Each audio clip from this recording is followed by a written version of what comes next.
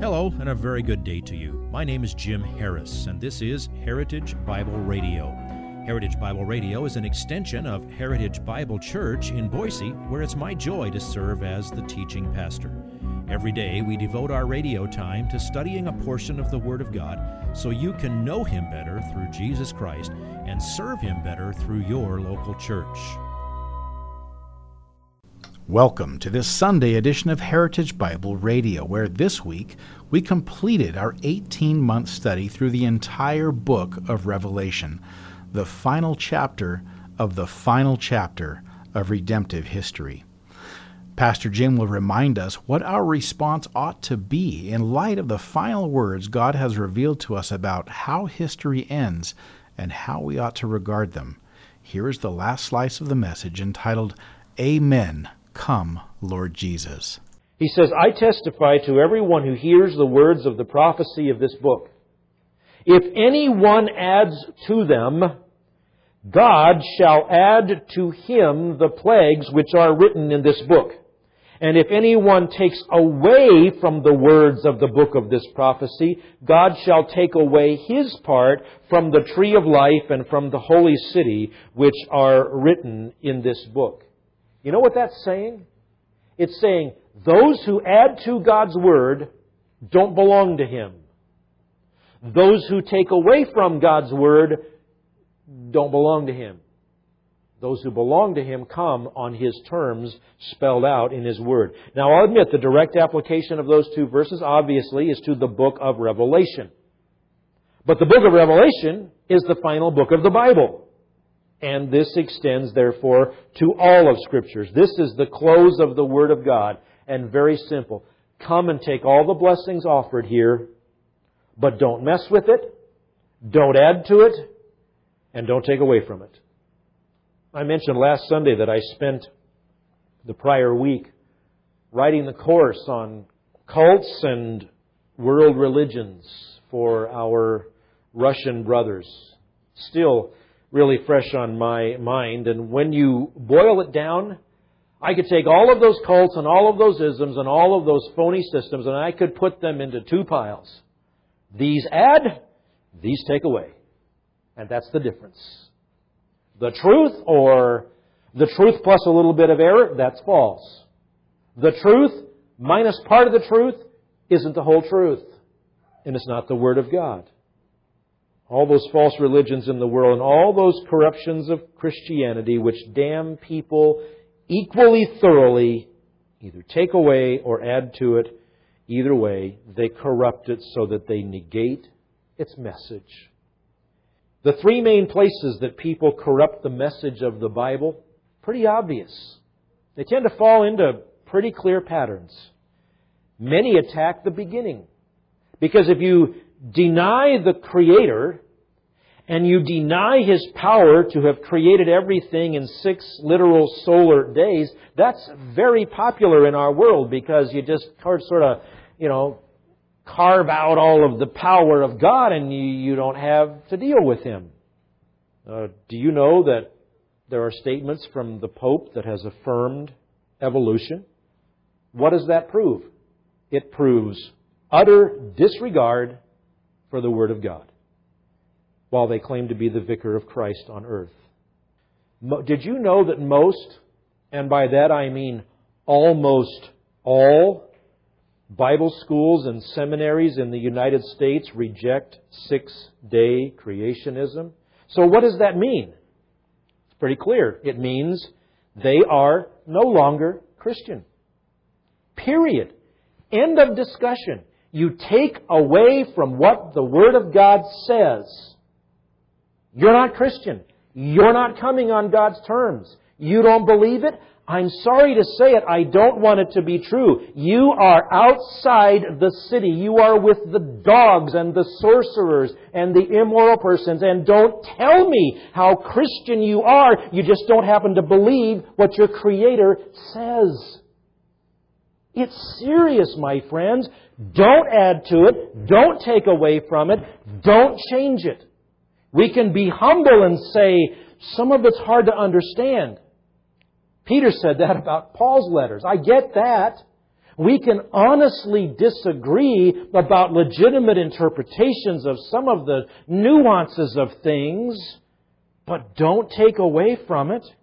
Every form of evolution and every explanation of where we came from, other than the one in Genesis 1 and 2, is a sign of people who are going to come to the end of their life and not find their names written in that book of life, and they will have no access to the tree of life or the holy city.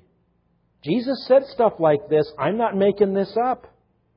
He said, end of the Sermon on the Mount, many will say to me on that day, Lord, Lord, did we not, and then they start listing all the things they do, did we not do all these things in your name? And He's going to say what? Depart from me, I never knew you. Do I get riled up about this stuff? I sure do.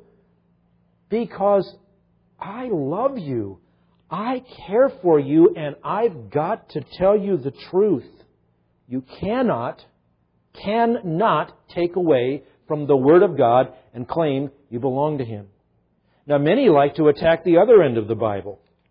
People love to make jokes about the book of Revelation. They love to mock it. They love to say that it doesn't mean what it says. Others say it's important, but we don't really think it means what it says. Well, in the words of Jesus Himself, if you don't take it seriously, if you don't believe it, you will receive all the wrath of God that is described in all the plagues described in this book. And of course, if they don't attack the end, and they don't attack the beginning, the other popular place to attack is the centerpiece, Jesus Christ. He's not Michael the Archangel who became a man. He is not a highly enlightened one. He is not one who achieved a higher level of spirituality and came to give us an example to show us the way. He is not a spirit child of a God named Elohim and one of His spirit wives. He is not the spirit brother of Lucifer. He is not a God. He is not a good man upon whom the Christ Spirit descended at His baptism. He is not merely a good teacher. When you look at what the Bible says about Him, there are three logical choices. He was either a liar, a lunatic, or the Lord. And it is the latter. He is the God-man. He is the only begotten one, full of grace and truth. He is your Creator who brought everything into existence, and then He became flesh and He dwelt among us full of grace and truth. He's the one and the only one who ever could have. He died voluntarily in your place so that you could be forgiven and have eternal life. That's the message.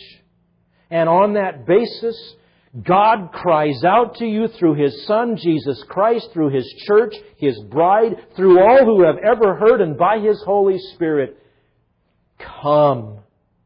Come. Put down that load of trying to be good enough. Don't add to the message. Don't take away from the message. Just learn it and love it and embrace it and believe it and trust it and share it. I read this thing in seminary. I've told you about it before, but it's so on point here. Fellow's describing witnessing in a backwoods sort of place, and he tells this guy, you got to come to Jesus. And the guy says, I ain't fitting. And he says, I know you ain't fitting. You're a sinner. But come to Jesus. And the guy's answer is, I ain't even fitting to get fitting. Come to Jesus. You can't meet Him halfway. You can't clean up your act enough to show Him that you're coming in good faith and you mean well. The only thing you can do is fall on your face and say, Lord, have mercy on me, the sinner, and I ain't even fitting to get fitting. Take me. That's all you can do. That's Jesus' invitation. The final two verses are John's words. And I invite you to pray John's prayer with him. John heard the message of his own book and he believed it. And he wrote in verse 20, He who testifies to these things says, Yes, I am coming quickly. John is saying, look, I got it. Jesus says, yes, I am coming quickly. And you know what John says? He was a Baptist. He said, Amen.